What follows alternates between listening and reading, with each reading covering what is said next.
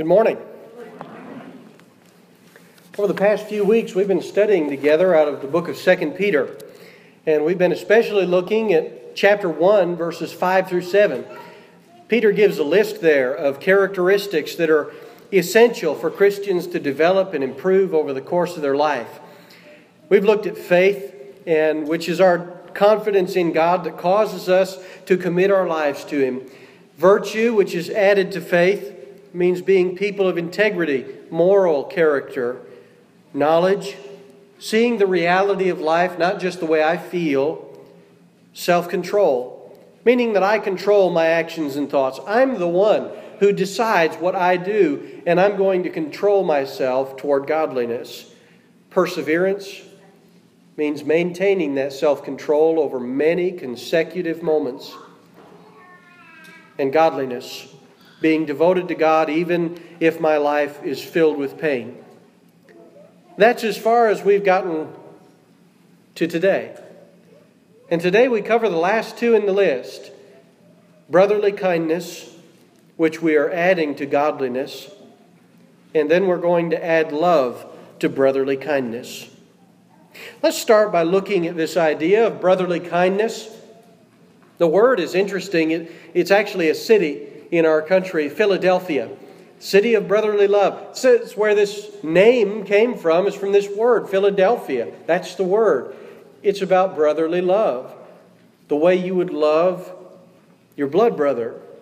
Brothers in Christ, sisters in Christ. Romans chapter 12, verse 10 might help you to put this together in your mind, the way that this brotherly love plays out. Romans chapter 12, verse 10 says, "Be devoted to one another in brotherly love." Same word. "Give preference to one another in honor." The end of that verse provides clarity concerning the beginning of it. Giving preference to each other is part of the brotherly kindness that we should show each other in Christ. And even though it doesn't come through in every translation, there's a sense of competition here. And I want to explain to you this idea of competition. It's about outdoing each other in honoring each other. I want to honor you more than you can honor me. I want to honor you so much that you'll never even catch up to what I'm honoring you with.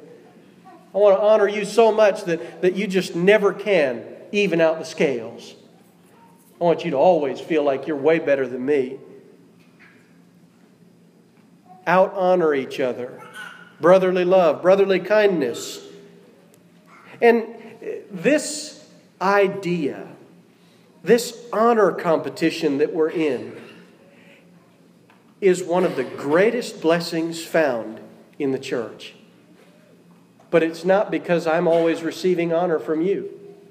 See, if you think that the greatest blessing is that, well, if everybody's showing honor to everybody, I'm going to get honored a whole lot. And everybody's going to really like me. And they're really going to make me feel good. Every time I come through the doors, what an awesome thing. You missed it. The real blessing is that you constantly get to honor everyone else. Do you know how good it feels to tell someone what they're doing well? You know how good it feels to help someone who's in need? You know how good it feels to tell someone that I forgive you? Honor someone that way? That feels great. And in the church, we get to do that all the time for every person. That's the great blessing. That's the real blessing of brotherly kindness, is not that I'm going to receive so much from all of you, but that I get to give so much to all of you. I get to honor you so much. That's where the joy is.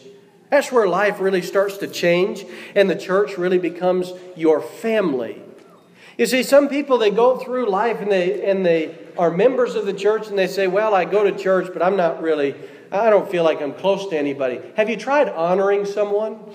Have you tried giving to someone else, caring about them and telling them what they're doing well? Have you tried reaching out like that? I know it's easy for some, very difficult for others. Sometimes it's almost painful to step out and do that the first time you do. But you'll find something out, and that is that you get closer to the people that you look for ways to honor. If you look for ways to honor someone, you're going to get closer to them naturally.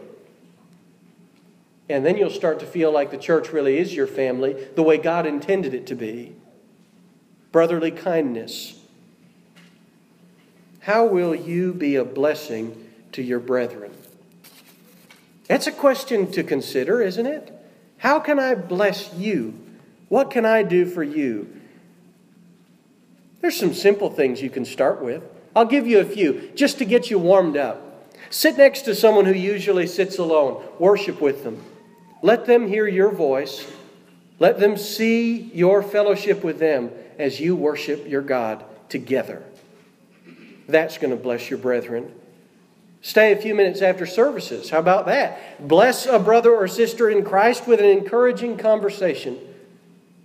That means a lot when you're going through a tough time and someone finds you and asks how you're doing and stays to hear the answer. That means a lot. Bless your brethren that way. And maybe, just maybe, someone's hungry after worship. And you take them to lunch or go and eat lunch with them. It can be Dutch Street. It doesn't matter. But just go. Have them to your house. Right? It doesn't have to be fancy. Have pigs in a blanket for all I care. Eat lunch with someone. Be a blessing to them. There's a story. It's a current event. And I found out because someone told me. And so I'll share it with you. It's an example of brotherly kindness. At the Bear Valley Church of Christ in Denver, Colorado, there's a man by the name of Wayne Nelson. And he would hate to know that you know his name. He's that sort of guy. He serves in the background of that congregation and just kind of meanders around very kindly, very quietly, always serving, always busy, always giving a kind word of encouragement.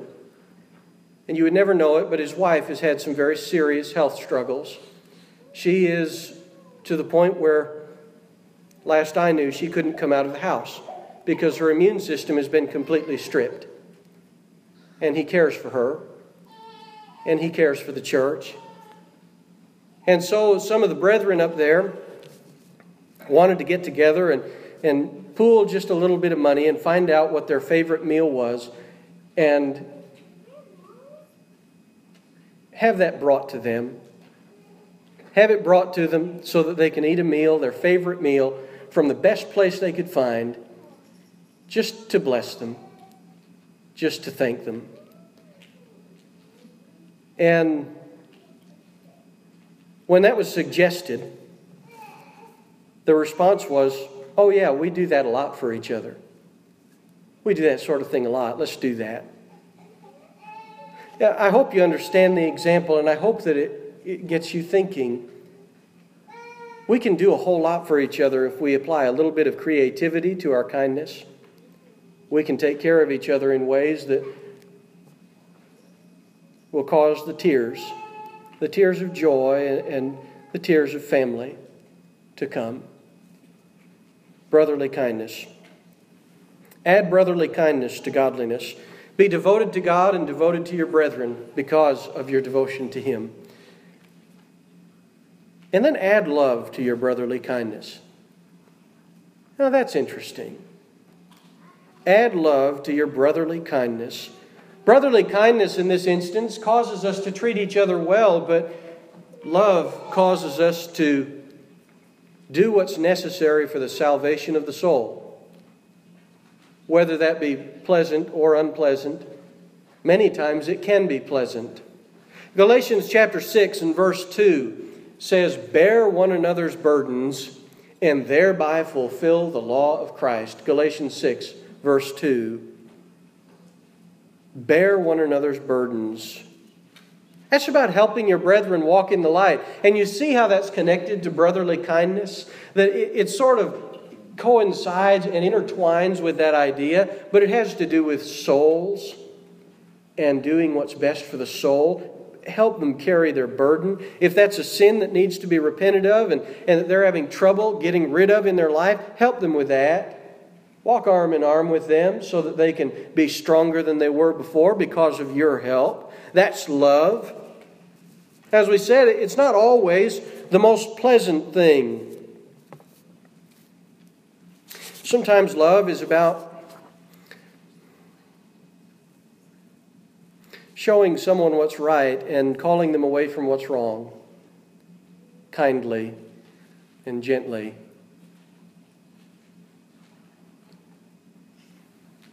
But there's something we need to know about this love.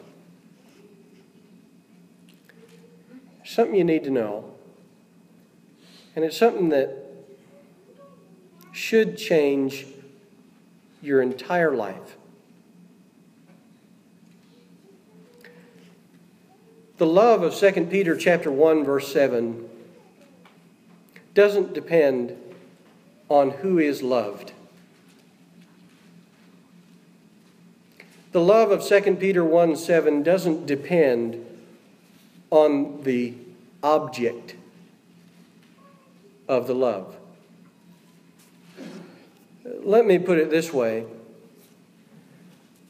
God doesn't love you because of who you are. Right? Some of you may have heard this thought before. God doesn't love you because of who you are. Newsflash, none of us are really that great. God loves us because of who He is. 2 Peter 1:7 love is that sort of love. The love that doesn't depend on who receives it, but depends rather on the one who gives it. Someone who has developed this sort of love is someone who has learned to love people who don't deserve it. Someone who's developed this sort of love is most likely someone who has learned to love themselves, even though they recognize most of all that they themselves don't deserve love. And I think if we're honest with ourselves, we can look and say, yes, there were times when in my life I felt like I didn't deserve love from anyone or anywhere for any reason. Cultivating this sort of love, recognizing that God loves you because He is love. Not because you did anything to deserve it, but because of who He is, His character. Recognizing that and applying that character of God to your own self causes you to love you the way God does. And that makes it a lot easier to love your brethren, even if they don't appear to deserve it. If I hate me, I'm going to hate you too at the first chance I get. But if I've learned that even though I don't deserve to be loved, I can love the way God does toward me, it's a lot easier to point that out toward you, even when I don't think you do deserve it. And for that matter, it doesn't matter whether I think you deserve it or not. Add to brotherly kindness love. Period. Not add to brotherly kindness love if or when, but add to brotherly kindness love. End of sentence. Do it. Love you, love God, love your brethren, and love not because they deserve it or because you think they deserve it, but because love is what you do. John 3:16, familiar passage. For God so loved the world that He gave His only begotten Son, that whoever believes in Him shall not perish but have eternal life. Why did He love us? Not because we did anything. We still needed saving. We were still standing against Him. And John 13, same book, John 13, 34 and 35. Jesus says, a new commandment I give to you, that you love one another. How? Even as I have loved you. that you also love one another. By this all men will know that you are my disciples, if you have love for one another. Why? Because we think we deserve it? No, because the one who called us showed it to us and planted that sort of love in us. And it continues to grow to this day. And so we love each other. Whether that means bringing correction or bringing just a blessing and a thank you, we love each other. And when people see that, when people recognize that we love unlovable and people who don't deserve to be loved, then they'll know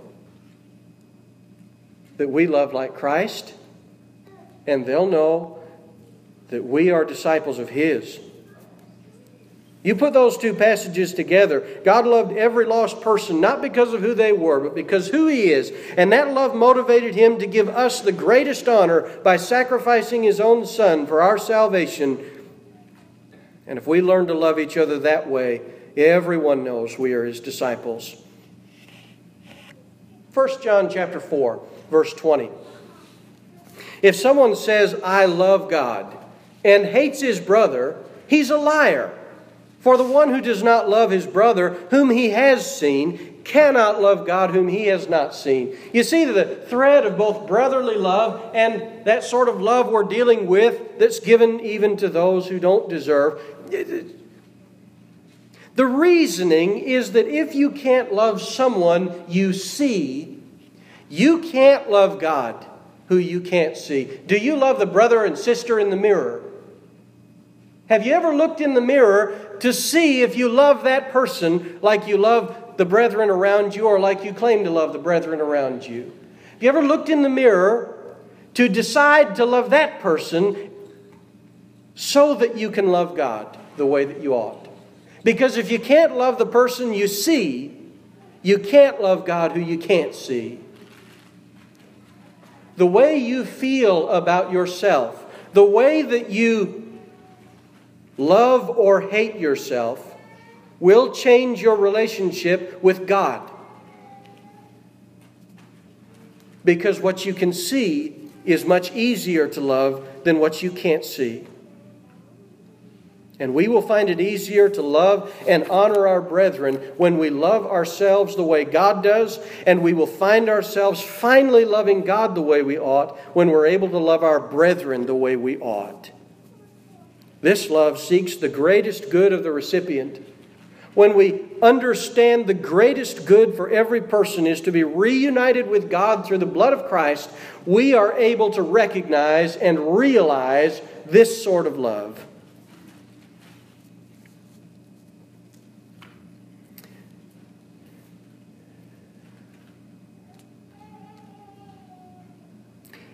This series has been about cultivating these things in ourselves. It's been about cultivating, finding, maintaining, growing in the list of 2 Peter 1, verses 5 through 7. Through this process, we're becoming partakers of the divine nature. We become more like God in character. And if we continue to increase in these things, we become fruitful and useful in the true knowledge of Jesus Christ. 2 Peter chapter 1, verse 8. We will be able to see the spiritual path in front of us. You ever felt spiritually blind, like you don't know what to do next? Try this list because it'll open your spiritual eyes to what's in front of you. Verse 9. And our entrance into the eternal kingdom will be abundantly supplied to us. Verse 10. These things are exceptionally important for us. Peter reminded them so that they would always remember these things and continue to grow closer to God through them. This is the process of sanctification. These things are what God wants us to spend our time doing. And so grow in these. Mark them down in your list. Put a reminder in your phone and grow in them. And recognize that every Christian, every brother and sister is at a different place in their walk with God. Each Christian is working on their character, and wherever you are in this list, realize God has given you all of this because He loves you and He wants you to be with Him. Faith, our confidence in God that causes us to commit our lives to Him. Virtue, being people of integrity. Knowledge, see the reality of things. Self-control, I control me toward godliness. Perseverance, I control me toward godliness for many consecutive moments. Godliness, being devoted to God, even if my life is filled with pain. Brotherly kindness, I will honor my brethren and lift them up to God. And love, God loves me. He seeks my good, even though I deserve death. And I choose to love every person, including myself, with the love of God. I choose to seek your best and my best by moving closer to God and helping you do the same. That's where this list ends. Isn't that perfect? It ends with love. Love toward me, love toward God, love toward you, that pushes us all closer to Him. I want to be part of a congregation that works on these things all the time.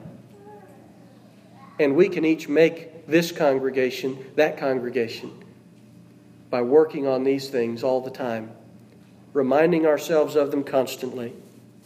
Are you a Christian this morning? That's a question that's important. This list is for Christians to help improve their character. But if you haven't put Christ on in baptism yet, you need to start there. The gospel is for your hope. Jesus died for your sins so that you could be saved because God loves you. And so if you believe that message and you believe that Jesus Christ is the Son of God, that He came and did those things, and you're ready to repent of your sins, confess Jesus before us, and put Him on in baptism for the remission of your sins through the power of His blood, then we're here to aid you in that process. We have water ready, and everyone here would be thrilled to know that you're going to put Him on. But if you're already a Christian and you need to repent and return to the Lord and begin serving Him again, recognize that He still loves you, and we love you because He loves you. And we want you to return, and we will rejoice with you. We will pray with you, and we'll receive you back as part of the family of God. But the important thing for you this morning is that if you've got any need that we can help with, if you've got some spiritual ache going on, we're here to help, and God's here to listen. So please, if you have a spiritual need of any kind this morning, make it known by coming forward as we stand and sing.